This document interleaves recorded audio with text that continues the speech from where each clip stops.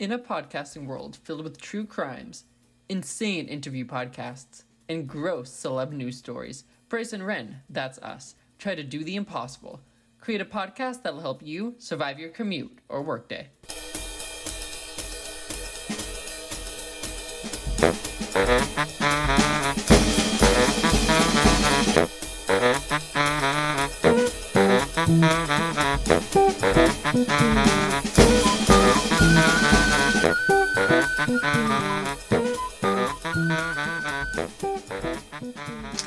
Hello, and welcome to Bryce and Ren and Ned's Declassified School Survival Guide. My name is Bryce Henderson. I'm one of the co-hosts of this podcast. Today we'll be discussing Season 2, Episode 4 of Ned's Declassified School Survival Guide, titled Notebooks and Math. With me, as always, to break down all things Ned's Declassified is one Renan Fontes. Ren, how are you doing? Bryce, it's no The Wire. It is not The Wire by any stretch of the imagination. I feel as though Ned's Declassified, especially this episode, I think that they forgot who Ned is. I don't know if that's just so? me. I think they completely lost track of who Ned is supposed to be as our main character, straight man, and instead they made him kind of a dick, for lack of a better word. Oh, in the math segment? It kind of in both, especially math. Yeah. No, Notebooks I felt like was appropriately Ned. Notebooks was probably one of the segments I liked the most in a good while. Okay. Yeah. Math I didn't like as much, but this episode, I think, of the slump episodes we've been in, this has been the strongest of the three. Of the slump, yeah. Do you think still in the slump or like gets us out of the slump? I think it mostly gets us out, but there are still some like issues. Yeah. I think this episode, the kind of trend that we've been discussing as we've been going through season 2 is like the way that season 2 has shifted its tone. Mm-hmm. And I feel like at its best, season 2 is funnier and better made than anything in season 1. Yeah. But at its worst, it's a little bit more annoying. It's so weird. Like, I don't know. I agree with you on the level of, like, in terms of quality. Mm-hmm. Like, I can definitely say season 2, the quality of the show is better than season 1. But there's something on a technical level. Yeah, there's something I almost miss about the, feels like it's being shot on maybe a shoestring budget season 1 of it all. Like, season 1 felt just a little bit more campy than season 2. It did. It definitely felt more campy, but that became a problem near the end. Yeah.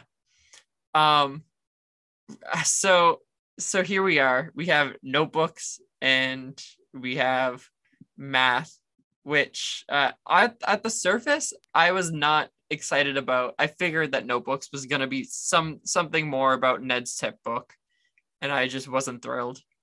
But not a mention of Ned keeping his tips in a notebook.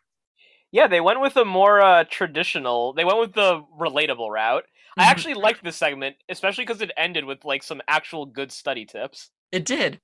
Yeah, which were interesting. I don't know if you noticed the format of those tips. Usually we get like Ned says a tip and we get the pop-up on the bottom. Ned gave out like 2 or 3 solid tips that just there was no pop-up for.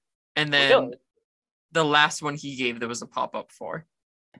Interesting. Yes. So like if we're going by thus far, we've qualified what is and what isn't a tip based on if it gets that pop-up. So there's only, I think in the whole episode, I'm just seeing if this looks to be correct. There's only a single, there's 2. We get 2 tips in the whole thing, but that isn't true. Like Ned gives tips, but the structure that we rely on isn't there. Ren, when I got distracted in my classes in high school, I don't think I ever doodled. But when I did doodle, I don't think I would do Big Bryce and Tiny Teacher. Big Bryce versus Tiny Teacher. Yeah. I doodled all the time, like even into college. Yeah. What types of things do you doodle? I mean, Ned was doodling like the Crimson Chin.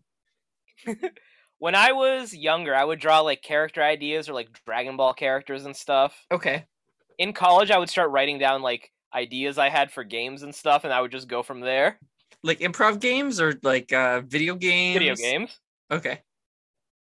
Like ideas about video games or for video? Like you're gonna make a video game. I had a video game idea last night. Yeah. Yeah. I don't know. I was like going up to bed and I just thought it was like 3 a.m. and I thought this idea was really funny, Ren. It's a mobile game called Pay to Win. And people are matched with, so two people are matched in like against someone else, and whoever first pays $10 wins that round. So who's getting the $10?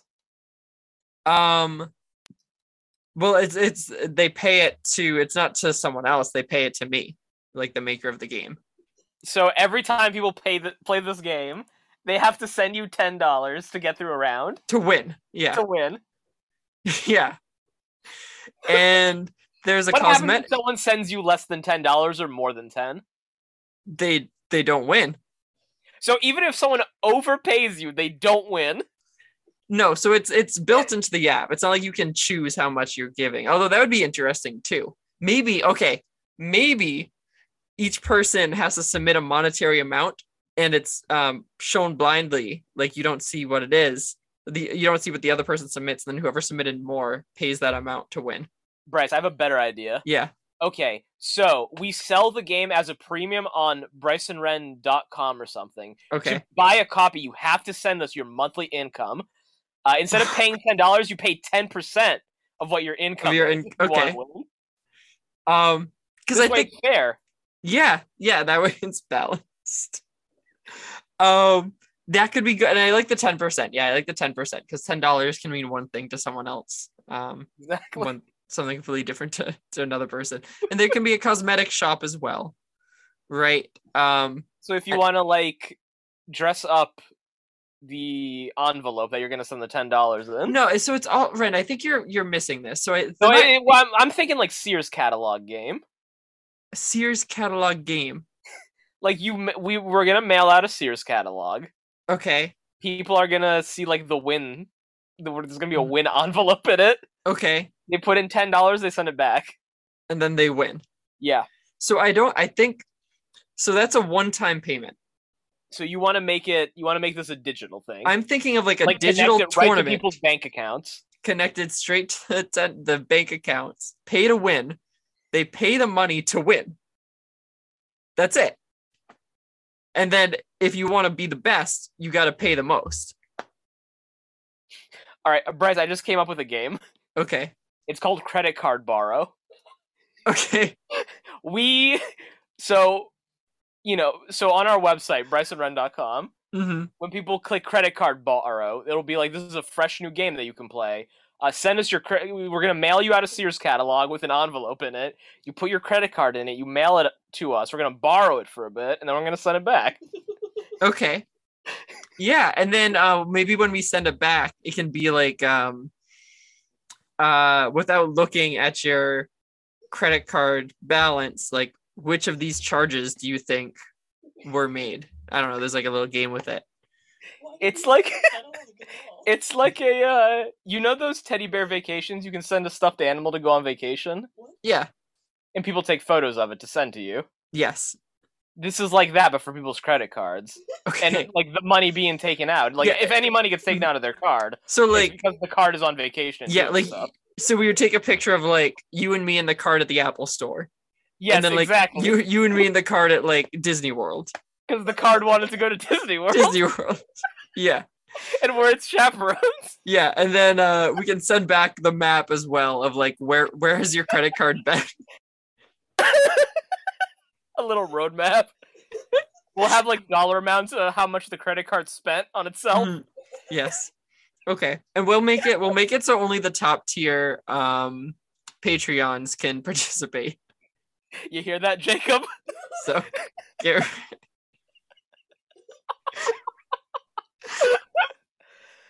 Oh my goodness, Ren.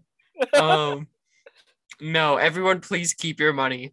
Ren and I are not coming for your money. This was all a playful conversation. So viewer discretion advised. Yes. Oh my gosh, Red. You would come up in you would come up with ideas for video games in class. Like credit card borrow. Like such as a credit card borrow. You'd write it down. You'd be like, this is for later. Yeah. Okay. All right. Ned is not doing well in Sweeney's class here. He's Sweeney not doing says well in any Ned. Yeah. So Sweeney says to Ned, you haven't been doing well in my class. And then Ned says, that's not true. I haven't been doing well in any class. But I don't think Ned realizes that he's not negating what Sweeney said. What Sweeney said is true. Ned is not doing well in his class. I think Ned's just being fresh. You know, he's getting to that age. His voice dropped. Yeah. Oh, his voice definitely dropped this episode. It was like very low. He's growing up before our eyes. Yeah, he is. And I mean, yeah, we see there's like a reference in this segment to making out. And then there's also like Ned shoving the notebook like down his like up his shirt to make it look like he like grew breasts. Which also like feels both those things felt like more mature than the Ned's Declassified that we've gotten. Yeah, it wouldn't have happened last season with Cosmo and Wanda showing up in SpongeBob. Yeah, Cosmo and Wanda aren't showing up so Mose can talk about making out. It's not happening. Yeah, so Sweeney's like, well, Ned, if you want to do better, in this like glass case in my room, I keep this golden notebook. It's the Dream Notebook. It's the best notebook I've ever seen. The kid who wrote it was an A+ student. Sam Golden.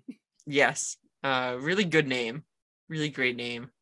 And so then the golden notebook, it's beautiful. Ned admires it. He thinks it's lovely. But obviously he can't have it, right? That's Sweeney's property. It's his precious Sam Golden notebook. Mm-hmm. Ren, did any high school teacher ever say, Ren, you did so fantastic in this class. Could I keep your notebook to frame? I never did that fantastic in any classes, Bryce, you know, maybe that person exists. Maybe there is a Sam Golden. I got so beloved by his science teacher. Mm-hmm. But, you know, this is also part of Sweeney's game. He's intentionally trying to get Ned to learn. Yeah, that was a great, was that obvious the whole time? It was not to me. But, well, okay. I realized it like halfway through that something was probably up. Yeah. But I really liked it. I like this little development for Sweeney. We're kind of moving him out of the generic bad teacher role. Yeah. So I didn't see it coming either. So the notebook, Ned is eventually he goes through the whole process of stealing it, using it, and then acing the test. And then Sweeney catches him putting it back, and it's a whole thing. Sweeney's like, you don't think I set you up for this? I knew that you wouldn't study otherwise. Yeah, so Ned he's obsessed with this notebook. He's like, I gotta get this notebook. Mose is like, whoa, like I would be lost without my notebook. And then she realizes that she loses hers. Oh. Have you ever lost a notebook in school? So when I was in middle school, we were required to keep binders. Ren, and the binders had to be perfect and organized and have all the material in it and completed. And there was a few times that I would lose those binders, and those binders accounted for like 35% of our grade. It was a very high amount, and it was very scary. So I get what Moses. A nightmare. It was terrible, and I'd always get like 70s on them, on the binders. And yeah, my mom had like a whole feud going. I think my mom would like call the school that she worked at. She'd like talk to the teacher. Yeah. Yeah, so Moses is gonna lose hers, and then Cookie. What is Cookie up to today? Cookie's gonna become a college student and start recording his lectures. Yes. Cookie, he's like, oh, I don't need to take notes if I use this camera that is attached to my head and then record all of my classes to watch later. I am very relieved they did not go the generic technology is bad route with this. Mm-hmm. Like, oh, you recorded your notes, that's why it didn't work. It's more Cookie just didn't take the time to review his notes. Ends up being the lesson. Yeah. Yep, it's like the plan was good, but it felt like like Cookie was the issue and not the actual plan. Yeah. Yeah. Because he's going to go through this whole process of he's like a big fan of recording these classes. And then what do you think about his fake eyes? The anime eyes? Yeah, he has the setting on his glasses where his glasses can output eyes, giant anime eyes. So they'll be there and Cookie can sleep while he records his lectures. They're horrifying. Mm-hmm. I feel like if I saw that, I'd be so upset in class. Yeah. Or like if you're in that class and Cookie's asleep and you get paired with him as a partner on like an assignment and you just have to go sit with them and at you while snoring. Mm-hmm. Oh my gosh. Yeah, it's awful. So yeah, Cookie has this going on. Mose is going to go looking for a notebook. She's going to find a notebook that is titled The Innermost Thoughts by SC. SC? Who could that be, Bryce? Who could SC be? Could be anyone, Ren. Is there a CB situation in Cory in the House? Who was the other CB? Craig Berkowitz, right? Yeah. All right. This is similar to that, right? I was thinking more like the Notebook in Breaking Bad via WW. Oh, Walt Whitman, Walter White. Yeah. Yeah. So is there gonna be a moment where Mose is sitting in the bathroom and looks up and what is it? Realizes that Susie Crabgrass is SC. SC Susie Crabgrass, and then we take a mid-final season break. That was one of the most frustrating season breaks I've experienced. Just so we can come back and he can immediately die in the next episode. It takes a few. Does it? Yeah, I think it's right away. No, it's not right away. No, it's been quite some time since I've seen Breaking Bad. I think I only ever watched it through once. I rewatched it a few times, but the last time I rewatched it was a year after it ended, so it's been a good while. Yeah. Did you ever watch Better Call Saul? No, I haven't yet. Yeah, I watched the first 3 or 4 seasons a few years ago as like I think the 3rd or 4th season was coming out. And so I got all caught up, watched all of it, but now I couldn't tell you anything about it. And I think that it's on the final season or we'll be nearing it soon. Something like that. I've heard very good things about it. Yeah, I really liked when I watched it. But you know, it's like there's just no room for it on the Mount Rushmore of prestige television. The Wire, Succession, Ned's Declassified. Yeah, you know, it's already full. There's already all 3 heads on this Mount Rushmore are taken. What else do we got going on here? Gordy's gonna help Ned steal the golden notebook. I felt like this was a missed opportunity. The show does a really nice job with like recurring bits. We saw the tunnels last week. I kind of wanted them to be in a tunnel instead of a vent. The vent was fine, but they needed to do the vent so they could do the slapstick. Yeah. Around with Gordy like banging around the vent. Or no, with Ned demolishing the science room. Because he's hanging. I actually did like it. Did you notice that stuff was actually breaking? Yeah. I love the commitment to just destroying shit.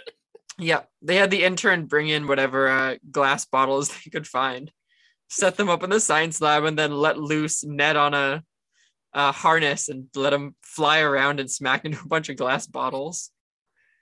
Yeah, it was pretty good. What do you think about the Gordy, before he puts Ned down, he like lowers Ned into the science room via this rope. Before he does so, he says, "Ned, you're missing one thing." Ned goes, "Oh, don't worry. I have a duplicate golden notebook to replace the original with." And Gordy says, No. A caramel covered apples with nuts to celebrate a job well done. I liked it. And I like that it was brought back later. Yeah. Was it preemptive for Gordy to say, let's celebrate now versus let's celebrate when you get back up into the vent?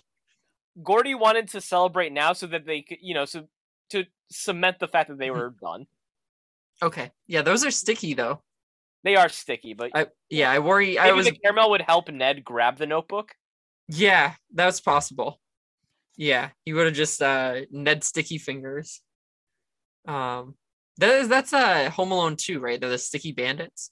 Sticky Bandits? Yeah. Wet Bandits. No, they're the Wet Bandits in the first Home Alone. Oh, do they become the Sticky Bandits? Yes. I've only watched like Home Alone 2 twice in my life. I would say this is, I think, not a popular opinion. I would say just as good as the first one. Really? Yeah, I think that's not a popular opinion at all, but I would say that they are equals.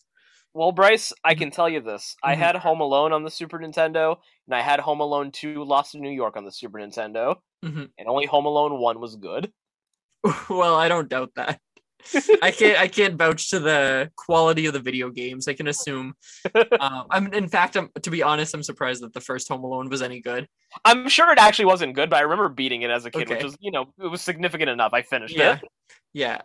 Like, what would be the final boss? Like, throw paint cans, like line up the paint cans with Marv's head.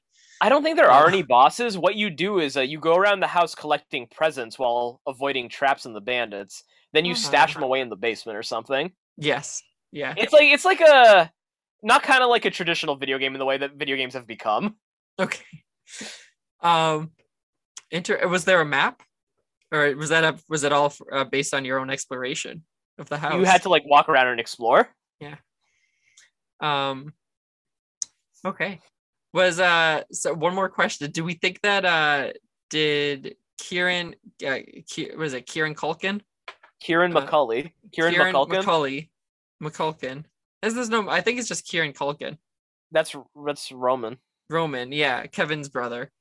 So I learned last night he played Kevin's peeing son. Not son, cousin. Kevin's peeing son? Cousin, his peeing cousin, Like, what's his face always wets the bed. Oh, yeah, it's Filbur. Filbur. You gotta sleep with a Filbur. Filbur said Coke. Like, he always wets the bed. Whatever that line Roman? Is. That's Roman. His name is Fuller. Fuller always wets the bed. Yeah, it is Fuller. Fuller House. Yeah. Yeah, no, did you know they're brothers? Wow. Yeah, I knew that. Yeah. I was super late on that, on figuring that out. Gordy helps Ned do it, slams it into a bunch of glass bottles, like we said. Ned is fine. He comes out unscathed. Maybe Ned is glass proof. That's true. Like Rubber. I think Rubber is also glass proof. So Ned could be the rubber boy. And then Quirly comes in, walks into the room while Ned is like still hanging. Ned thinks that he's fine, like that Quirly doesn't see him, and Quirly's like, "Hey, Ned." I loved this. Yeah. Sweeney walks in and sees that his room has been destroyed. Ren, did you hear that Lisa stole money from Durga? Bryce, what? Mm-hmm. What are you talking about? Lisa wouldn't do that. Okay. Well, did you hear that Claire made out with Billy behind the school? I don't know anyone named Billy. Loomer's first name is Billy. And it says here, Billy's a big sissy. Yeah. So Mose found a burn book. Mose did find a burn book? Yeah. And not only, so Mose is going to have this burn book and she's going to share it with everyone. Like Giddy, she shows Lisa the page that accuses her of stealing. Yeah.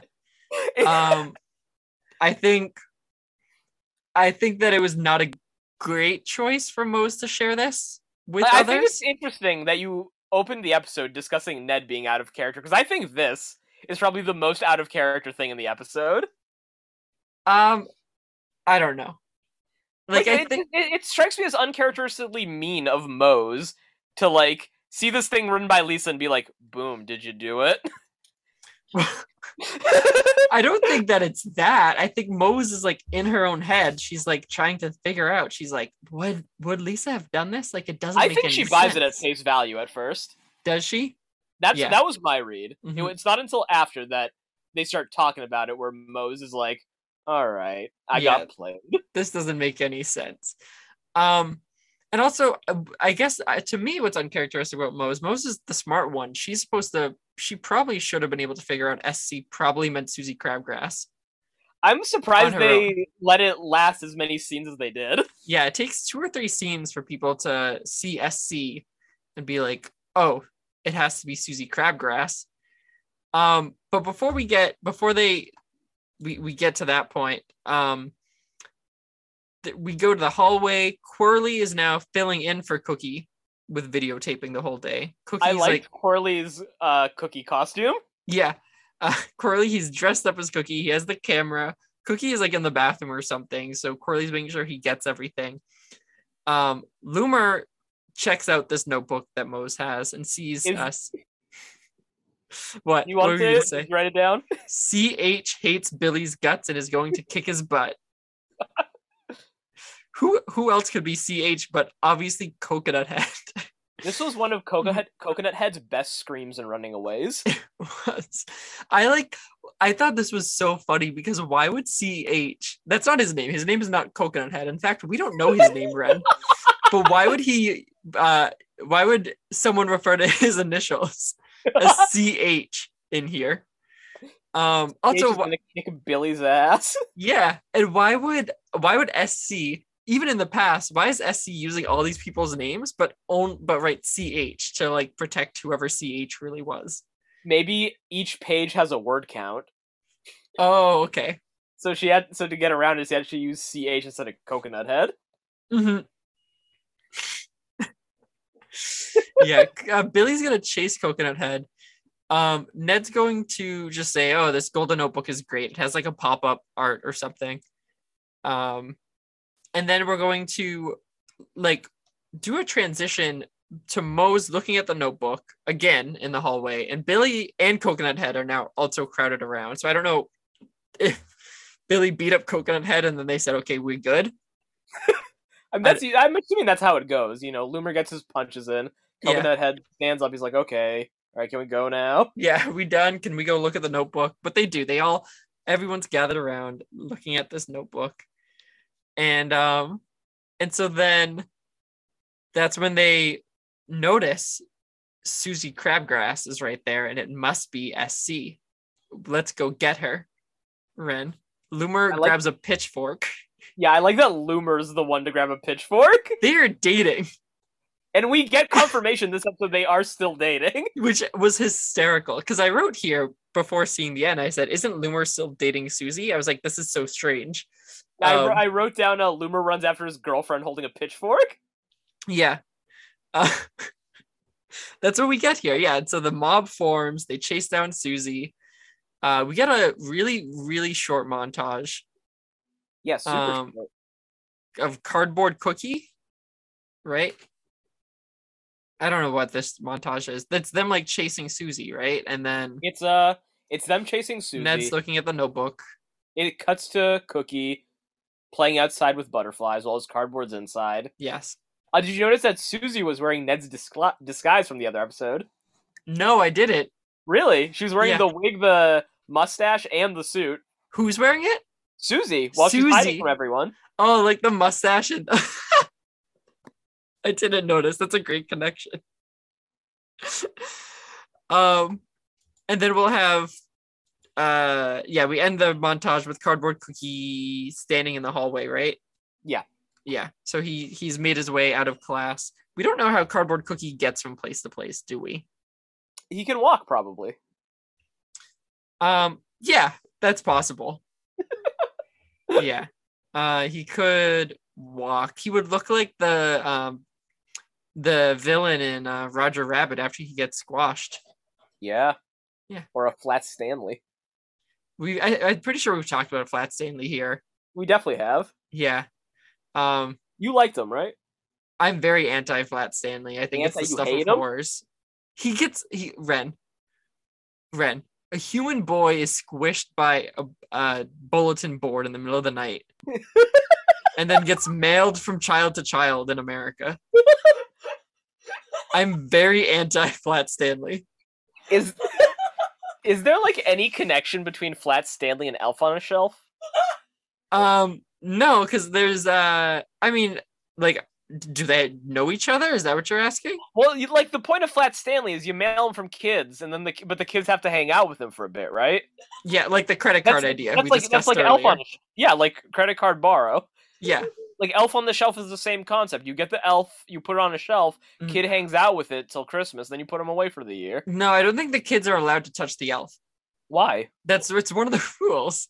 Like what makes the elf so good that he there's can't like be touched? Hold on. There's like rules for the elf, and it's like yeah, I'm pulling it up. Rules for Elf on the Shelf. Okay. So here they are. Here are the rules. Okay. This is new to the Elf on the Shelf tradition, but too embarrassed to ask how things work. Don't worry, we've got you covered. This is from the HuffPost. Okay. First rule is he or she needs a name. Okay. What, the elves can't be they them? I guess not. Yeah. So that's the Elf Society is not very strict gender norms. Yeah, not as inclusive as they should be here. Yeah. Okay. Rule number 2, and I don't know if this is a euphemism or what this is. It says I'll I think all these rules are gonna start with he or she. I'm gonna just use the neutral they. Okay. So they arrive whenever the heck you want. So some parents arrive whenever the heck we want. Yeah, some parents start after American Thanksgiving. Others start when their tree goes up. Others start on December 1st. Okay. When's the cutoff? I don't know. I mean, it's got to be enough for the elf to move, because here it is. Step 3, they move every night while the kids are sleeping. Okay. So this sounds like a lot of work. It is. It's a ton of work. And then, because you see all the pictures of the elf, right? And they all have to be creative and be like, oh, this elf is up to no good. They watch over the kids all day.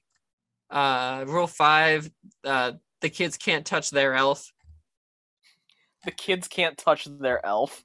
That's what. Otherwise, they will disappear. Does it say that they'll disappear? That's what it says. That's what HuffPost says. The elves disintegrate if they feel the flesh of a child. Yeah, well, it also, so it's not specific. Like, otherwise, they will disappear. Could be the child. Oh, okay. Could disappear. So maybe the elf has like some toxins in it. And, like, disappear. Here's more. Yeah, of like the old Nichols. Yeah. And then rule 6, the elf doesn't move or speak while the kids are awake. So wait until your kid falls asleep, sneak into their room, and start whispering to them as the elf. Correct. Yeah. So that way they know that the elf does speak, but just not to them directly. Yeah. Because it's just while the kids are awake. So if it's the kids are asleep but adults are awake, I guess it allows the adults to be like, "Hey, Elfie was talking about you last night."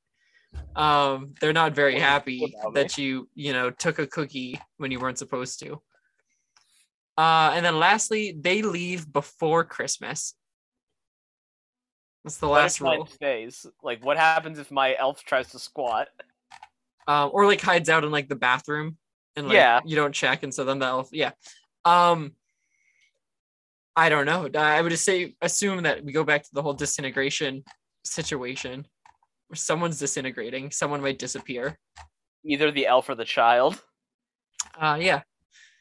That's everything you need to know about Elf on a Shelf, though. So I would say no. It is nothing at all like Flat Stanley. Because Flat Stanley doesn't move. Flat Stanley doesn't move. Flat Stanley. Well, he moves around the country. Yeah, and the kids are the ones in control of Flat Stanley. His life's been given over to them. The elves are independent at night. Right, so. But like during the daytime, they work for us. They're on our payroll. Correct. Yeah, they have to do as they're told. They're like $30. Really? An Elf on the Shelf, yeah. And all they do is sit. That's it. Yeah, I mean, well, that's all they do when the kids are awake. You mean? Yeah. Yeah. Like you can hang out with them at night if you're. Yeah. Yeah, they're big fans of prestige television, such as Real Monsters. Put on some HBO. Mm-hmm. Pour the elf some brandy. Do some real adult things now that the kids are asleep. Yeah, so I guess, did Andy's mom know about Buzz and Woody the whole time? Or did they just, like, show up? No, I mean, like, you know how whenever Andy's around, Buzz and Woody have to, like, go full Elf on a Shelf and, like, can't move or talk? Oh, so are you saying that like Buzz and Woody are part of the Elf on a Shelf program, and Andy just didn't know? Yeah. They were enlisted. All right. Let's get back to Ned's thread. Okay. Let's see what's happening here. Ned's gonna give Ned will see Sweeney in the hall. Sweeney will be like, "You're ready for the test." Wait, Bryce, wait. Sweeney wasn't just in the hall; he was using the boys' room. Oh, okay. Yeah. I think it's worth pointing out because usually teachers have their own restrooms. They don't do that. Correct. I don't. Yeah. So he's gonna come out of the boys' room then, cross paths with Ned, and he'll be like, "Get ready for the test." And Ned will, who has the golden notebook, will, like I said earlier, he will shove it up his shirt, to show like a protruding like a bulge coming out of his shirt. It's like the sitcom Bosom Buddies. It is just like that.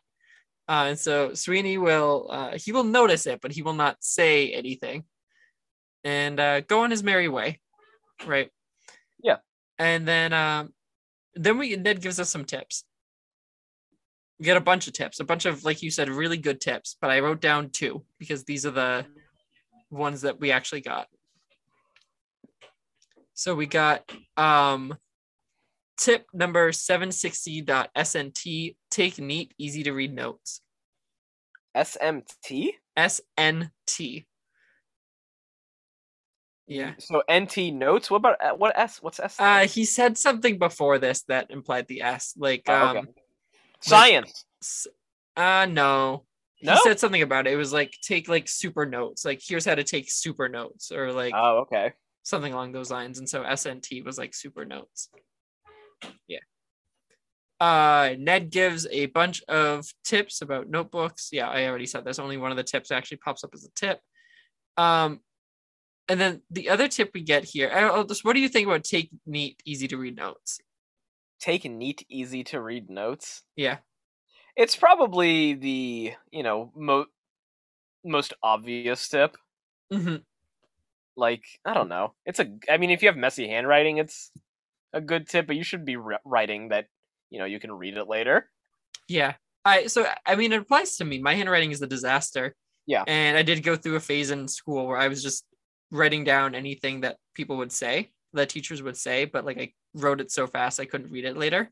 Mm-hmm. So it made no sense. I think notes are something that I've always struggled with. I have a hard time with notes. Yeah. The other tip we get here is tip number 764.6XO. Copy your notes in a second notebook. XO? Yeah. Hugs and kisses? Hugs and kisses. 6 hugs and kisses. Yep. Give it 6 hugs, 6 kisses. Copy those notes in a second notebook. That is a lot of work, Bren. That is a lot of work, but you'd pretty much be guaranteed to know the information by then. Yeah. Like, if you're someone who really struggles to absorb info, that's probably the best course of action for you. Yeah. Write it down a second time. Then you'll be good. So Ned gives us these tips. He's in the hallway. We end the tip piece. Cookie's gonna mention, Cookie's gonna hear Quirly mention the history test today, which Cookie has not studied for. Cookie's behind on his tapes. Cookie is definitely behind on his tapes, Ren. This is gonna be a disaster. Cookie hasn't watched those yet, so he's gonna fail the history test.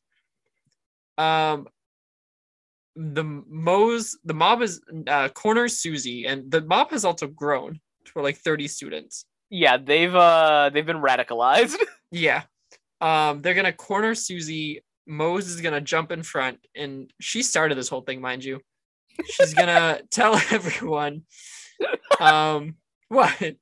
No, just the fact that she started. I didn't really piece it together, the audacity of what's happening here. So she encourages all these people to chase Susie around the school just to jump in and be the hero at the last minute.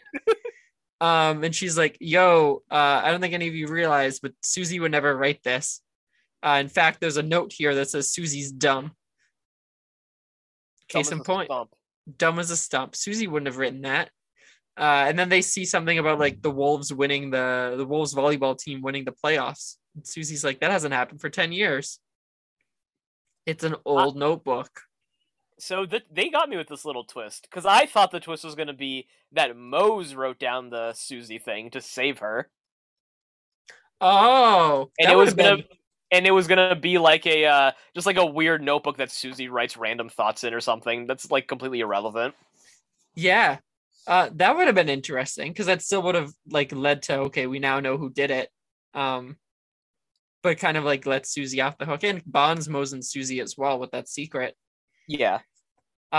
Yeah. So I like that. Instead, it was just a very old notebook, which, I mean, schools don't get cleaned deeply that often, but definitely within 10 years, something would have been moved. And like, if you're gonna do a 10-year-old notebook plot, I want to hear more about what the school was like then.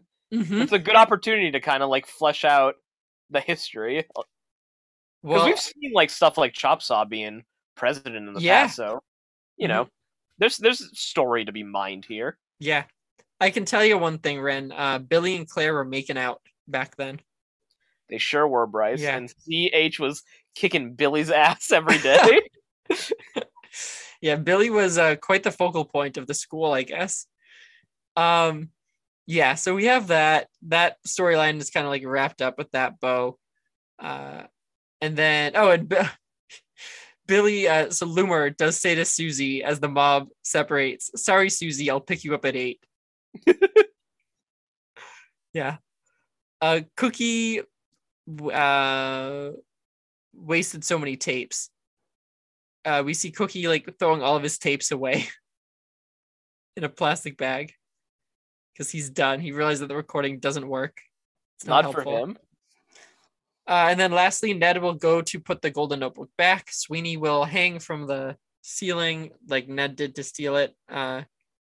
Sweeney will do that hanging down behind Ned and will catch him returning it. Ned got tricked and learned when he didn't want to, and Ned got an A. Good for Ned. Yeah. And good for Sweeney. And Sweeney wants to celebrate by giving Ned a caramel-covered apple with nuts.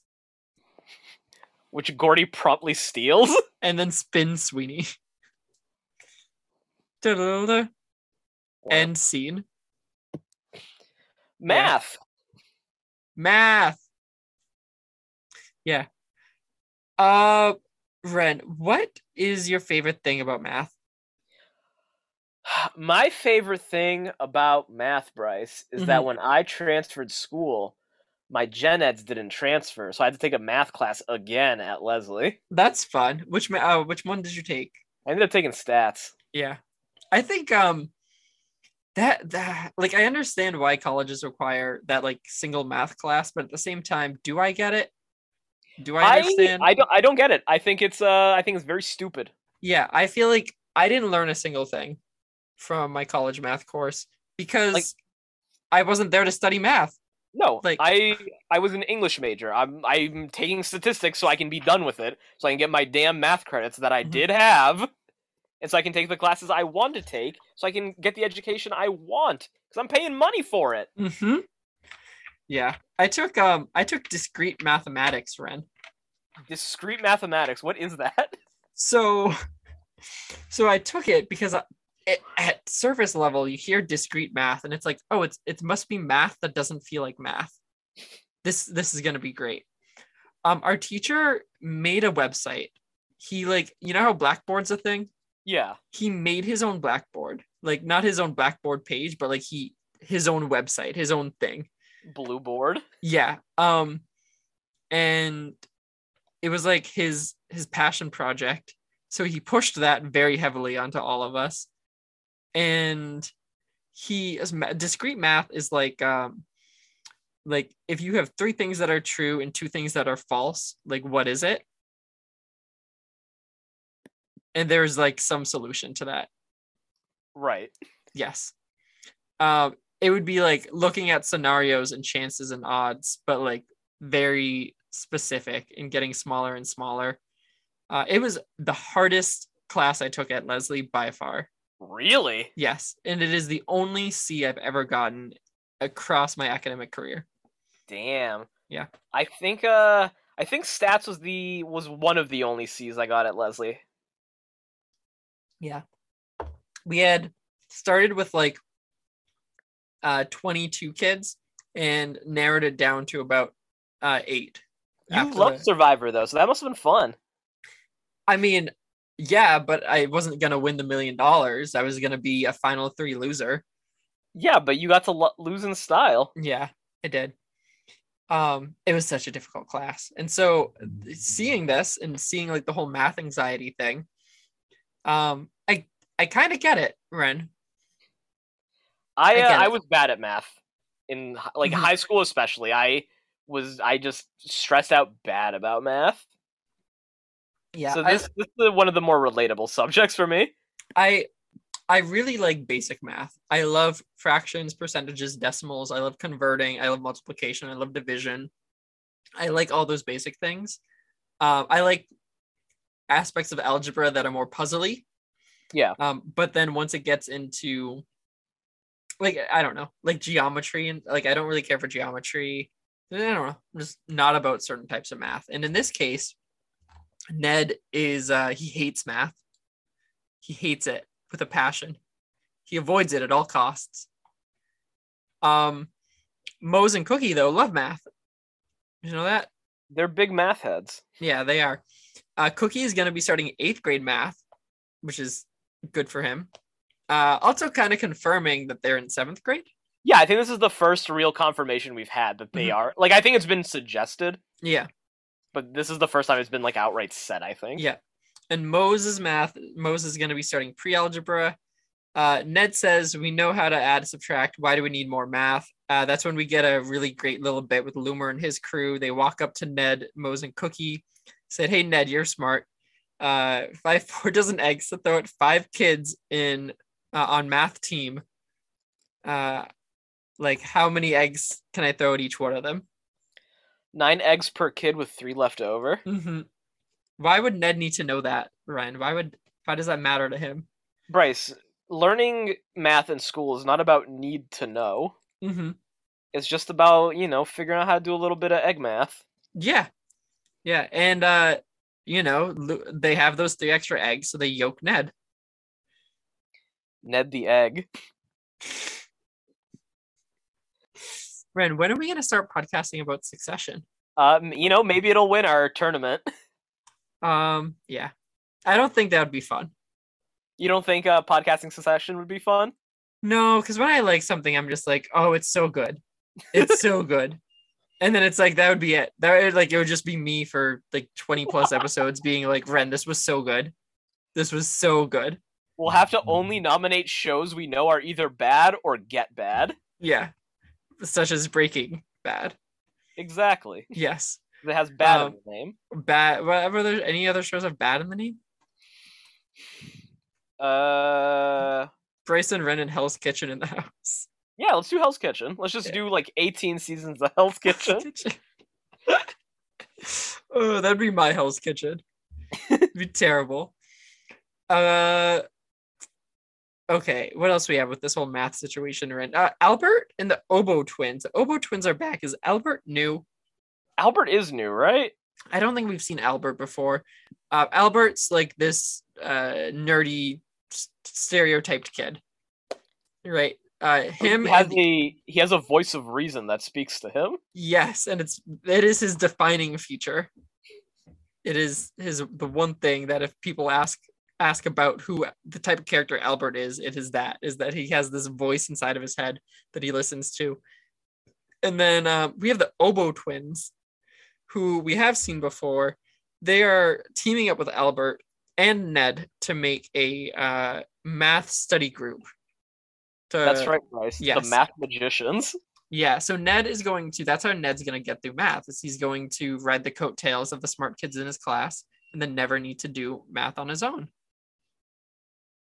It's a strategy. It's a flawless plan that can't go wrong. Speaking of flawless plans, okay, so you need to catch a weasel. Okay. Ren plus Mop Bucket plus Weasel. No. Ren plus Mop Bucket plus Club equals Capture Weasel. And so sure enough, we have Gordy here working extra hard to try and capture the weasel. The first time we see him, he's going to be trying to mop bucket slingshot his way, which is, I'm glad this is just like a Ned's Declassified thing. Me too. It's like the school's public transportation system. He's going to try to do that, crashing into the weasel to capture the weasel. He will do that. Unfortunately, it will fail.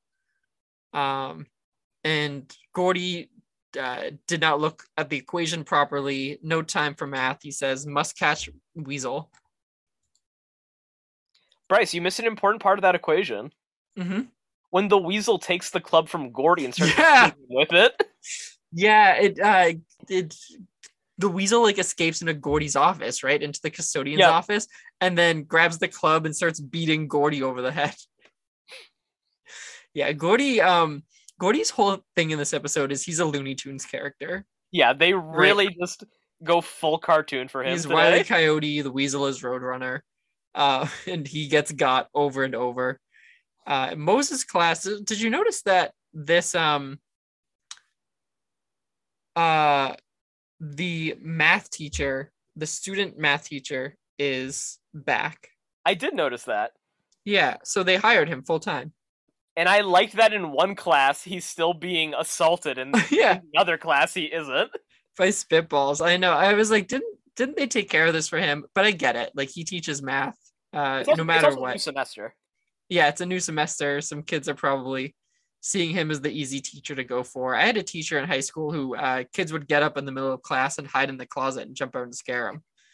So that sounds hilarious. Yeah, they would tag team. So one kid would tell the teacher. I was always just an observer, but one kid would always tell my teacher, like, hey, did you see so and so in the hall? And so the teacher would go like look in the hall, and then another kid would get up, and there'd be a closet behind the desk. So the other kid, his desk was right near there. He'd get up and like quickly go sneak into the closet and close the door. And then the teacher would be like teaching and then be like, oh, where'd this kid go? And then all of a sudden the other kid would just jump out of the closet and scare him. That would happen. In the same class, those two kids, one of them managed to climb out onto the fire escape, which was outside the window. Yeah, the teacher was not at my school after that year. Bryce, this sounds amazing. I would have loved to scare a teacher. Yeah, it was everything that has been seen in media times 10 for like if it like kids want to really give a teacher a hard time would happen in this class. They would, as a collective group, like 8 of them he'd turn to write something on the board and they would like move their desk up an inch. And so they would just do that all throughout the class. And so by the end, they'd be like right in front of them. It was out of control. Bryce, I love this. Yeah. I'll see if I don't know if I have any more sources for stories from his class, but it was ridiculous. And like I said, he was fired after that year. He was not renewed. Poor guy. This was not his calling. He couldn't handle it. He could definitely not handle it. And I felt so bad. But it was out of control. So he was a religion teacher as well. So I wasn't missing out on much. That's good, at least. Yeah. So Moses, her class. Cookie's class. So Cookie's in his new 8th grade class. He's super excited. It's going to be an all gray room. And we made a new teacher, Dr. Xavier. Super genius. What did you think of her? She is one of my favorite teachers, I think. Yeah, I liked her. I love the whole, like, big brother, evil Nazi scientist vibe she has. Mm-hmm. It is hilarious and so out of place for Ned's, but it works. It works so well.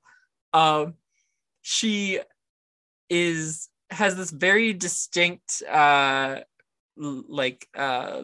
lesson to give to the kids, and that's without math, we are cavemen eating mud, which I love. Cavemen didn't eat mud, did they? Like, they ate meat. Like meat and bugs. Like, I could say bugs, but I would be very concerned if there were cavemen eating like mud. Cavemen hunted. Yeah. Yeah, they're not hunting mud. No. so the Cookie is going to be terrified. It's going to be really scary, really kind of like overwhelming for him. The kids all meet up again to kind of discuss their issues. Mose is scared and nervous because there's in her class, Ren, that she was in, there's letters instead of numbers. I loved the zoom into her face and the voiceover just going, why are there letters? Where are the numbers? Why are there letters? Where are the numbers? Itchier. Was the throughout this scene, and as we see, I wish we knew this teacher's name, but the Moses math teacher, as we see him throughout the episode, because Moses is like a little bit confused and dazed, there's this effect where he's like his body is like moving back and forth, but the board is right there. Yeah, I think what they're doing is moving the board behind him, so it looks like Moses' vision is wavering. It was for sure a practical effect of just either that or either he's on like a thing that's moving back and forth in front of the whiteboard. Okay, I thought it was pretty funny. I liked it. Yeah. And then let's see. Ned gives some tips here to make things better. Ned's like, Mose, it's just math anxiety. Math is scary. You can spice up the word problem. Cookie, if there's a word problem, spice it up by making the math fun and exciting. Those are, I think, both fine tips. Yeah. Yeah. Ned's like, we got this. Let's go. We get the world's well, actually, sorry. No, not yet. Gordy does his slingshot thing again. This time he's trying to slingshot a giant boulder at the weasel, but a locker door and like trash can break off and tie around him. So, and this is how he gets the injury on his forehead, right? Yes. Yeah, that's how he injures his forehead. Initially, he racks up the injuries and the look here to get the big final moment with him. Goes full caveman. Go full caveman. And then there's Cookie tries this word problem technique. So he goes to class and Xavier's like, hey, go ahead and read this, Cookie. And it's like a math problem related to how to make cement. It's a laborer mixes a solution of iron oxide and magnesium to make cement blocks. Mm-hmm. Yeah. And so Cookie changes it to a recipe for cupcakes. Dr. Xavier is not impressed. In fact, she takes the piece of paper off the overhead projector, puts her face on the overhead projector, and screams, do your work. I'm big and watching you. She becomes Big Head. I am big and watching you. Yes. If Ned were to draw this doodle out, this would be big Dr. Xavier and little students. Yeah. I liked it too. She's just like, she's scary. She's mean. It's good. We get the world's shortest montage ever. Yeah, I only got like 2 notes for this montage. Usually I'll like try to whip up everything that happens, but I only have math magicians and itchy Mose. Yeah, you mean you have 2 notes because they showed us 2 scenes to music before they brought us back from this montage. Yeah, they showed us Ned with his math group, which he's named the Math Magicians. He shows them a temporary tattoo that he's gotten. And then we see Mose sitting in class and itching and stressed because other kids are clearly understanding the math and she isn't. That's it. Nice montage. Thanks, Neds. Both of those could have just been scenes. Yeah. We didn't need the music. They would have been fine. Ned will then be with his crew, with the Oboe twins and the nerdy boy. Was it Alan? Albert. And they'll Ned gives them an idea of, let's shoot the magic M when you need help with math class. Should we shoot each other the magic P if we need help with our podcast? Yeah, anytime I need help, I'll turn on my camera and I'll flash you the magic P. Lovely. Yeah, and I'll do the same. I'll let you know in case anything, if there's an issue within the podcast, I'll send the magic P your way, and then we're good. I'll know to think of a solution to help you. So then Cookie is gonna come back. Cookie is going to be in the hallway, and he now has an outfit, the math smock, which is given to him. Xavier gave all the students gray math smocks to wear to their to the math class, which I love. I love the idea of a uniform just for a single class in the middle of a middle school day. It's so funny. Mm-hmm. Yeah, it's all gray. It matches what Dr. Xavier's wearing. Cookie vows to break Dr. Xavier. Yes, I loved this. Mm-hmm. He was like, I will do it. We go to the next day, sundown, sun up. Gordy is now going to rocket skate his way to the Weasel. This is when it's gone full Looney Tunes. He ends up covered in dust because he explodes. He doesn't move anywhere. He explodes, he's covered in dirt, and he makes caveman sounds. So good. And Albert will then say, hey, Ned, look, and shows Ned that Albert got a matching tattoo to Ned's fake tattoo. Albert's parents had to sign off on this. Yeah, because Ned's gonna say, you got a fake tattoo like mine? And Albert says, it's fake? Albert got a real tattoo on his arm. For Ned. For Ned, for the mathematicians.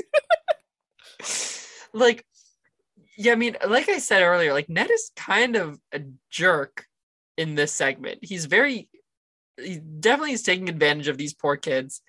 Yeah, this is the most manipulative he's been. But and it's actually it's kind of funny coming off the Missy episode, isn't it? It is. Yeah, that's a great point. And when Ned just went out of his way to be like, yo, Missy's taking advantage of all of you, and now Ned's strategy is to take advantage of these three kids. Literally in the same way Missy was doing. He's targeting like people he deems lower than him on the social hierarchy. Yeah, and I wanna definitely put a pin in this moment, Ren. Corey did a lot of bad things. Corey never convinced the minor to get a real tattoo. That's a good point, Bryce. So this is kind of one tick for Ned in the evil direction. There isn't much really to go with that so far, but this is potentially the start of a really bad path for Ned. Yeah. But whatever. Albert gets his tattoo. I didn't write the song down. Cookie does a musical number. Bryce, you missed it. You missed Albert calling for help. Oh, yeah, I did, yeah. He's going to flash the magic M at Ned after this, and Ned's going to give him the wrong answer. People are going to laugh. Albert's not happy. Bryce, how often did people laugh at you when you got the wrong answer in class? Yeah, not often. Actually, probably never, I would say. It was very rude of these kids. And the teacher would have stepped in and said something, right? Maybe they were all just happy to see Albert taking down a peg. That'll show him. Yeah, because the only reason why Albert doesn't know the answer is just because he didn't hear the question. It's like not even about the answer. It's just he didn't like really hear the question. And so now we get Cookie's musical number, Ren. The Cookie Make Math Fun show. We're in the 8th grade, but we're all dismayed. 6 plus Cookie equals fun. I wrote that part down. Yeah, I didn't write down there's a second verse to it too. He's not the best singer. No, he's not. You're right. But he's got that performance quality you can't help but love. I did like it. Yeah. Doesn't need to be a great singer. It was still a fun time to watch. The kids liked it. Dr. Xavier did not love it. Yeah, no math song, she said. So the point of the song is to make learning math fun, but I wouldn't have been able to learn with the song. Yeah, like if he sang this at me in math class, I would have got nothing out of it. Because he sings it, and so quickly a girl is like, "Oh, Cookie was explaining the rule of prime numbers." Yeah, I'm with you. I wouldn't have gotten that. I would have been like, "Oh, that was a fun song." Yeah. Yeah, Dr. Xavier, she doesn't like it. She again reiterates, without math, we are just cavemen eating mud. Do your work. Meanwhile, Ned's life is crumbling. Albert has quit the study group because his inner voice thinks it's best. And the twins agree. The twins agree. The twins have dropped out as well. Ned is on his own. He starts itching because of his math anxiety. Mose is itching because of her math anxiety. We get a few tips here. 120.6 BP. Be positive. Believe in yourself. All right. That's not math specific. That's just okay. like general life advice. If you're feeling down or you don't know what advice to give someone. Just be positive. Believe in yourself. And then he's also going to give us the tip. Tip 654.6Q. Ask questions right away. Don't wait. Study group plus friends equals negative math anxiety. Start asking questions before the teacher even starts teaching. Try to predict what they're going to say. Oh, that would drive me insane if I was a teacher. You're like, no, please just let me teach. And then you can ask questions.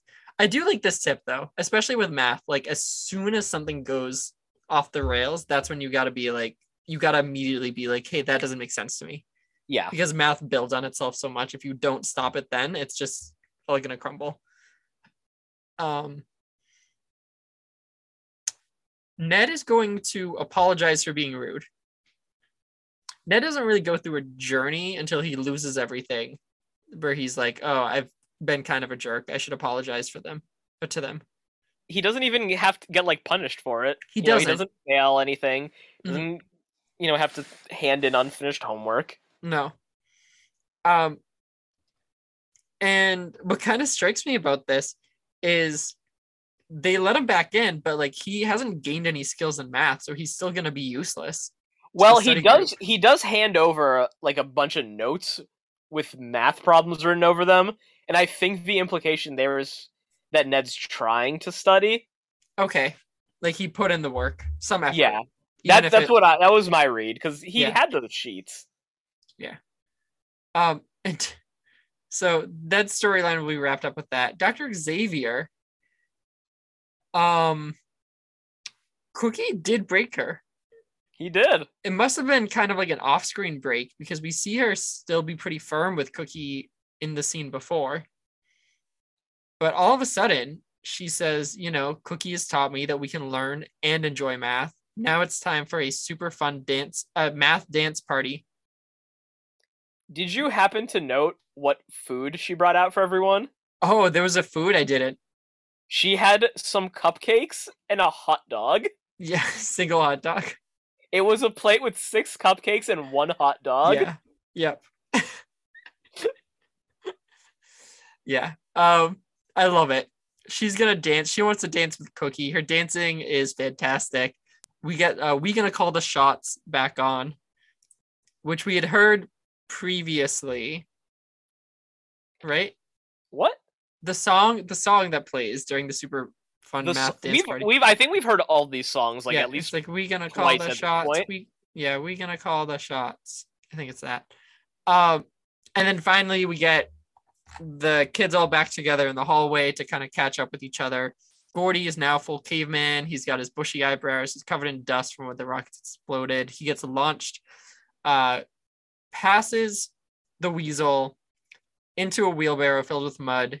He screams weasel and runs through the hallway, to which Dr. Xavier says, without math, we are just cavemen eating mud. Bit of a long way to go for a joke, huh? Very long way to go. They I don't know. I think that this would have been good if this setup wasn't as obvious throughout the entire segment. I just think the line is awkward as something to be reiterated multiple times. Over and over. Without math, we were cavemen eating mud. Yeah. It's a quirky thing she says once. Okay. Like, it's a catchphrase. Fine, whatever. But it's the button of the whole episode? Yeah. Like, it wasn't that funny. Come on. Mm-mm. And it's kind of disgusting. Yeah. Like, why is there a wheelbarrow filled with mud? Why was there someone with a pitchfork in the other segment? I don't know. Yeah, there's just some landscaping. I guess we can just decide there's some landscaping going on at James K. Polk at this point in time. And that's our math segment, Ren. That's it. It's all they wrote for math. What happened with Mose? What happened with Mose? Yeah. She asked the question, right? And she got an answer, and then it made sense. Yeah. Yeah, I didn't even write that down. Yeah. Okay. Ren, you want to look at the grades? Yeah, let's look at some grades. Okay. Whose grades are we looking at this week? Obviously, we'll look at our 3. Yeah.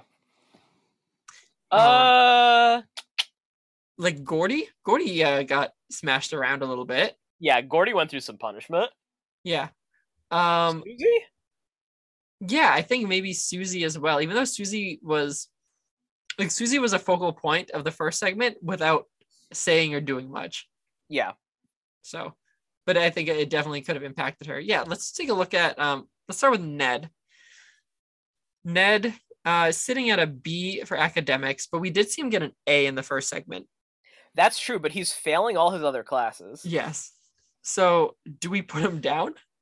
I think we have to bring him down to a C. Okay. Yeah, I would agree with that. He's definitely not doing well. Socially, he king of the nerds. Yeah. That's all he is. Where is he? Huh? What do we have him at social? He's at a B+. Should we keep him there? Yeah, I think so. Okay. Yeah. He's at a B+ there, and then his power, he has not a lot of power. He's at a D. Like a D+, I think. Well, he was able to manipulate the nerds, so that's something. Yeah. So like a 70, like a C-? Yeah, let's bump up to a C-. Okay. And then lastly, his stamina. He's at an A-. Anything stamina related for Ned this week? The bungeeing? Yeah, that's the only thing I can think of is like him twirling his body into a bunch of glass. But I think we can leave him at an A-. Yeah. Yeah. Mose is going to be at she's straight A's. But did she ever take a quiz in math that was difficult? She hasn't yet, from what we've seen. No. So she was probably fine. It probably didn't impact her grades. She was just overwhelmed for like a day. Yeah. And then in the first segment, I mean, socially, is that burn book helping her? She did get an angry mob to run after Susie Crabgrass. Yes. That's not nothing. That's all. I would say that's more power than social status. She's an A, but is that like an A+? Like, is that the pinnacle of Mose's power? Yeah, let's give her an A+. Yeah. Getting an entire mob to go after arguably one of the most popular kids in school, including her own boyfriend, who used a pitchfork. Yes. Man, I so badly want to see more of that storyline. Me too. It's disappointing we haven't. Yeah. And Cookie, he is, what is he sitting at? Okay, so he's sitting at a B+ for his academics. He's sitting at a C+ for his social status. He's sitting at a A- for his power, and then a B+ for his stamina. I'm thinking we can bump his academics since he did get promoted a whole grade up in a subject. Yeah, he's pretty intelligent. But he did fail a history quiz, presumably. So like I think we put him at like a 92, like an A- maybe. Okay. He's smart. Like we know he's smart, but he did fail that quiz. I don't think the quiz is gonna set him back that much. No. Social status. So this is something I've been thinking about, Ren. Cookie has replaced himself twice with a cardboard cutout. And people have not really noticed or cared. That's a really good point, actually. So how strong socially is Cookie if a cardboard cutout, can easily replace him? Should we knock him down a peg? I think we knock him down a peg to like a C-. That sounds good. Yeah. Power or stamina? Either of those? I don't think so. No. I mean, stamina. He built up some stamina through sleeping a lot this week. That's true. Got some bonus Z's. He's well rested. Yes. Did you want to look at Gordy and Susie? Yeah, let's look at them. Okay, so Susie is like Moe's, where she's sitting at straight A's. Her stamina is at an A minus, though. She ran from an entire mob. Mm-hmm. That's true. She outran a lot of the school, so she's in like probably the A range for that, up from an A minus. Academics, not much we can see to impact that. Social status could have taken a huge nosedive, but I think it ultimately didn't. Yeah. Power, though, I would say, I mean, Moe's kind of turned the tables on her. She did, and easily. Mm-hmm. People took it at face value. They were not afraid to confront Susie either. Yeah, I'd say she's at like a B for her power. Yeah, let's drop her. All right. And then our man Gordy, king of the caramel apples this week. He tried to throw a giant boulder at a weasel in a hallway filled with children. I just don't know what to think about Gordy. Gordy's trying to get this done by any means necessary at this point. Mm-hmm. Is this so? Like, if we're looking at his academics, he's at a C right now. Like, do we drop him to a D? Bryce, I think we might have to drop him to an F. He went full caveman. Yeah, he went full caveman. He had face full of mud. He's failing in his academics. Social status. I don't like. I just feel like he's in such a bad spot, Ren. Across the board. Like he's not looking good. His social status. He covered his face in mud. Looked like a fool in front of the math teacher. Because I always think when it comes to him for his social status, I think about how the other adults see him. And it is not good. It is not positive. And he spins Sweeney around and takes his apple. That's true. Gordy was a full-on menace this week. Yeah. He's at a B for his social status now, Ren. Drop him to a C minus? Yeah, I think so. Power? Well, he did slingshot a boulder. Mm-hmm. Yeah, so he's strong. That takes some strength. Yeah, I mean, he's at a C plus now. So like a little bit of strength, I would say, like a B. Yeah. Okay. And then, lastly, his stamina. He's at a 90 right now, an A minus. I mean, he did keep trying. He never gave up.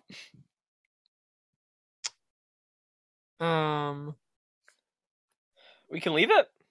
Yeah, I think so. Okay. I think we just leave it at that A minus range. And so lastly, we just have to think about the overall episode rating, Ren.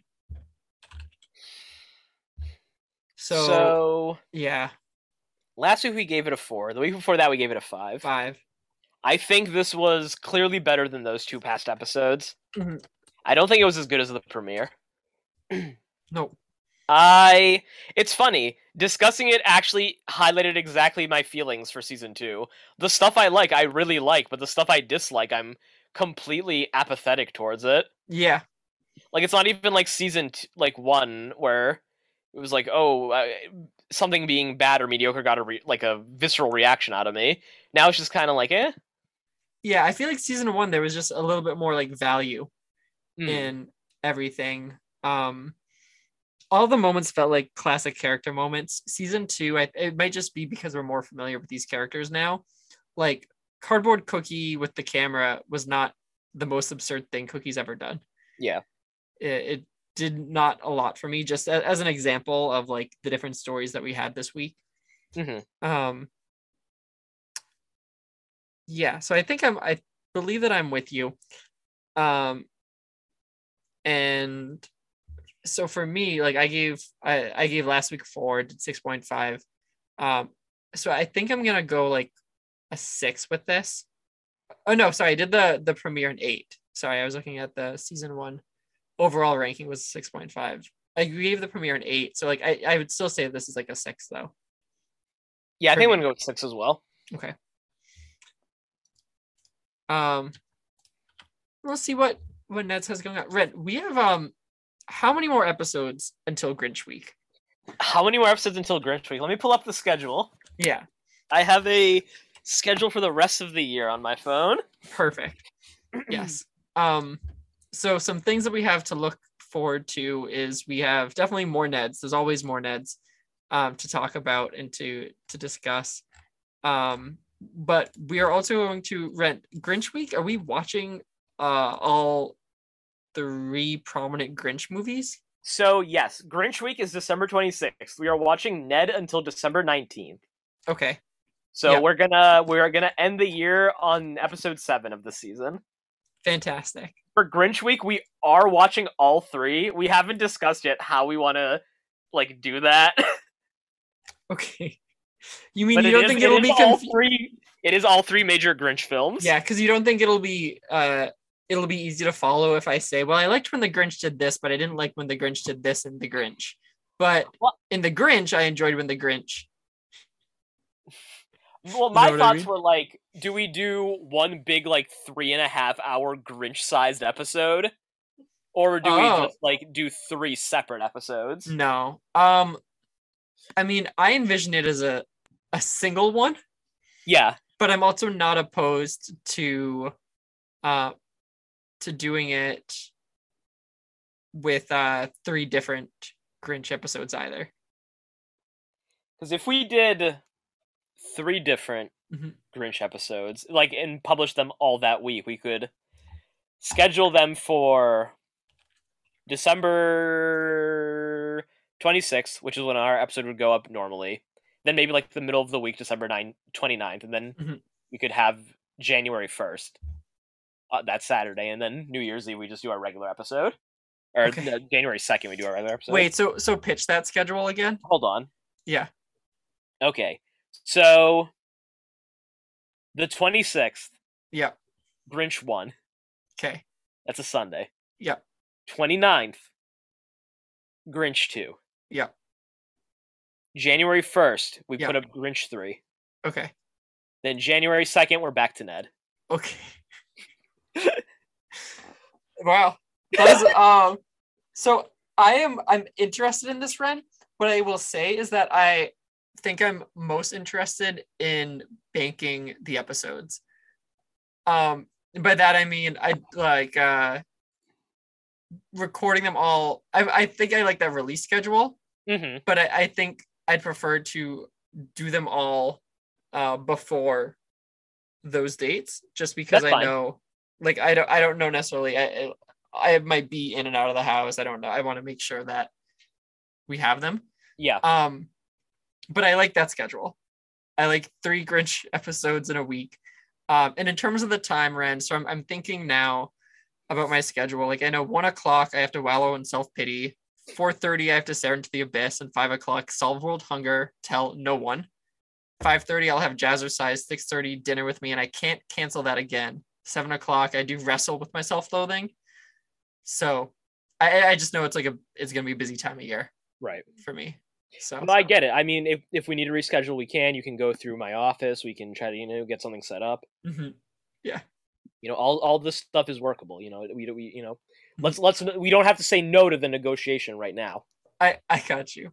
What if I could also stuff your, if I want to get out of it, I could always just stuff your mailbox with jury duty slips as well.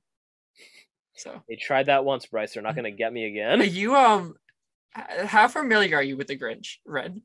How familiar am I with the Grinch? Yeah, I've seen it. So I've seen the cartoon like maybe 3 times in my life. Okay. I've watched the Jim Carrey movie once. Okay. So both of what I just. Oh, sorry. Go ahead. I've not watched the Benedict Cumberbatch film. Okay, both of what I just did, both the jury duty and the schedule bit were those are both Jim Carrey the Grinch. I think unironically Jim Carrey Grinch is one of the top 10 best comedies of all time. I think this will be very interesting because I don't have like a deep attachment to the Grinch. Okay, I have a very deep attachment to the Jim Carrey one. This will be fun. So that does sound good. And what's great, so I'm done with my grad school in for the semester in I think like 2 weeks. So we'll be able to have some weeknights where we can just watch and bank Grinch films. So all right. Grinch-a-thon? Sounds like a plan, Red. Other than that, and at one point we're gonna talk about Madagascar with my friend Alex. Oh yeah, that's right. He wants to do that too. He's really into skiing, so like this is like also kind of a busy time of year for him. Yeah. So I'll check to see if there's a time that he wants to do that. That would probably just be one single Madagascar trilogy podcast. Bryce and Ren go to the Rainbow Circus. Mm-hmm. Naturally, yeah. So. All right, everyone. Afro Circus. Yeah, now the da, da, da, da, da, da. All right, everyone. Thank you so much for listening, for tuning in. Like us on social medias. Feel free to interact with us. Rate our podcast on Apple Podcasts. Tell your friends, especially with the holidays coming up, that Grinch season is just around the corner. And watch The Wire and Succession and Ned's. Right. Other than that, have a great rest of your day. Merry Grinchmas and to all a good whatever his like dog's name is. Ralphus? Nascus? Ralphus? Ralphus? Merry Ralphus, everyone. Bye. Bye.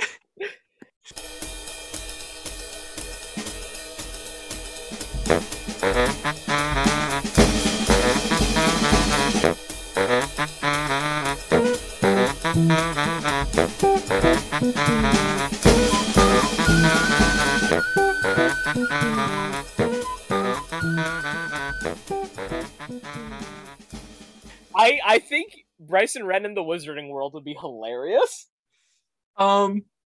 Yeah, so you listened, when did you listen to them? So I listened to them on audiobook like 3 years ago. Okay. So you for like the first time. Yeah. Yeah. I read the first 3 books. My mom read them to me when I was a child. And then I've seen all the movies. I watched the first 3 movies a ton. Not so much 4, 5, 6, and 7. And 8. And 8, because there's a part 2. So yeah, I don't know what happens at the end there. I know like that they fight. Harry's like senior year kind of goes to hell. But that's what the final book is called, Harry's senior year. Yeah. Does he get his degree? Does he get his degree? No, he doesn't finish school. Yeah. Well, because the school's destroyed. It's not destroyed, but he get like the school year is still ongoing when he's not at school during the last book. He plays hooky. He drops out. Could he go back? He could, and he does to fight at the end. But I'm saying, like, so after Voldy's dead, right? He's, in the grave, whatever. Also, guns are the biggest plot hole in Harry Potter. Anyway, it's not so much a plot hole. It's like, they just don't have guns. But who doesn't? If I were there, though, I would have shot Voldemort. Yeah, I'm telling, like, Voldemort versus the Muggles. Like, come on, he's no Thanos. You watch Hawkeye? I did watch Hawkeye. Did you watch the second episode yet? I watched 1 and 2 finally. What'd you think? I just did it last night. I didn't like the first episode very much. Mm-hmm. The second episode felt like things were coming together a little bit more. I'm out at the moment on Kate Bishop, which is unfortunate because she's gonna be the person that we follow after this, right? It's gonna be less about Clint. This show is like the passing the torch to Kate Bishop. Hawkeye. I'm really out on her. I feel like the writers are just assuming that we like her, but aren't giving us any reason to like her. And the pacing felt really off. The clip, the like bit that I especially hated was the like 10-second zoom in on the monogrammed candy. Oh yeah, the butterscotch. Yeah. I don't know. There's a lot of just like things that I didn't quite I didn't follow the logic in the pacing of the first episode. I didn't like that she so she had the whole like showdown in the basement. She narrowly escaped, saves the dog, takes the dog home, keeps the suit on, goes immediately to investigate and break into like Armand's house or whatever his name is. Yeah, it's Armand. Yeah. That it just felt off to me. Like she didn't want to sleep first. I mean, she's on the loose. She just got out of a like life or death situation. Now she's got to check up on Armand. But yeah, I don't know. I didn't like the first episode as much either. I did like the second episode though. Second episode had the LARPing, right? Second episode had the LARPing. Second episode had more Clint, which I was just kind of apprehensive to get to the Hawkeye part of Hawkeye, which is why the first episode kind of rubbed me not as positively. Because, like, Kate Bishop's going to be Hawkeye eventually, but, you know, Hawkeye Clint Barton, he's a character in the MCU who, you know, he's supposed to be one of the main 6 Avengers, but he's never been given too much focus. No. So to open his show with another character in the spotlight, it's like, come on, he finally gets his own thing, and you're really doing this? I totally feel that. And it's, like, even with... So I really liked that opening. That the Battle of New York, like the alternative viewpoint. Yeah. I think that's so cool. I love when Marvel does stuff like that. And then I just didn't like that the ridiculousness with her in the clock tower. Her destroying the clock tower with who cares? Shots. No one cares. It's never going to be mentioned again in the show. Does she work or does she go to school? I'm not sure. She's rich. Yeah, she is. And it's like, I feel like the show hasn't put her into a perspective for me that's like, oh, she's got a lot to learn. And I think she's supposed to be in that realm, but I don't buy anything the mom is saying. Because I'm confused about her relationship with her mom as well. Yeah, the relationship with the mom is ill-defined right now. I'm not quite sure what direction they're going to go with that. Yeah. Because, like, mom's whole thing with dad in the brief interaction that we see of them was initially like, hey, eventually you got to learn that, like, money can't buy you out of all your problems was essentially what she had said to him. And so I was like, oh, okay. So she's like the Tom of the family. And then now she's in with Kate Bishop. And now she is like with this rich guy. Yeah. And she seems like, I don't know, scumbag. And she's like all influenced by money now and is like head of a corporation. But then is telling Kate like, hey, you can't always just be a rich girl. I'm not sure what's up with the mom, and I know that the comic run the series is based on the mom is a completely different relationship there. Yep. Yeah, because I feel like they can't pick one. It's either they don't have a good relationship, or they have a really strong relationship. Like I feel like it should be one or the other, and it's this like really weird back and forth that I don't understand, and it feels central to Kate's character. So I don't know. Nicole, what did you think? What? So what did you think of Hawkeye? It's the comics that they're based on are different than this, so it's weird that this is what those comics like became in TV form. But I'm optimistic that it'll go well. I already like Kate. Yeah. So just because I already liked her from before, so I was already sold on her. So it's interesting to hear that like from your perspective. Yeah, and I don't think my opinion is or my perspective is the popular opinion. I think a lot of people like instantly like them or feel like they have good chemistry. But there's like, is it 6 episodes total? So there's still time. Yeah, there's still like 4 more episodes for that to really be shown. If anything, I'm most in on will Clint get home for Christmas? Honestly, the Christmas angle is the most compelling part about it for me. Yeah, it totally is. It's like he just has to do. It's like that one more job mentality, right? Yeah. Like he just has to do like one more job, like clean this last thing up so he can just be with his family for Christmas. So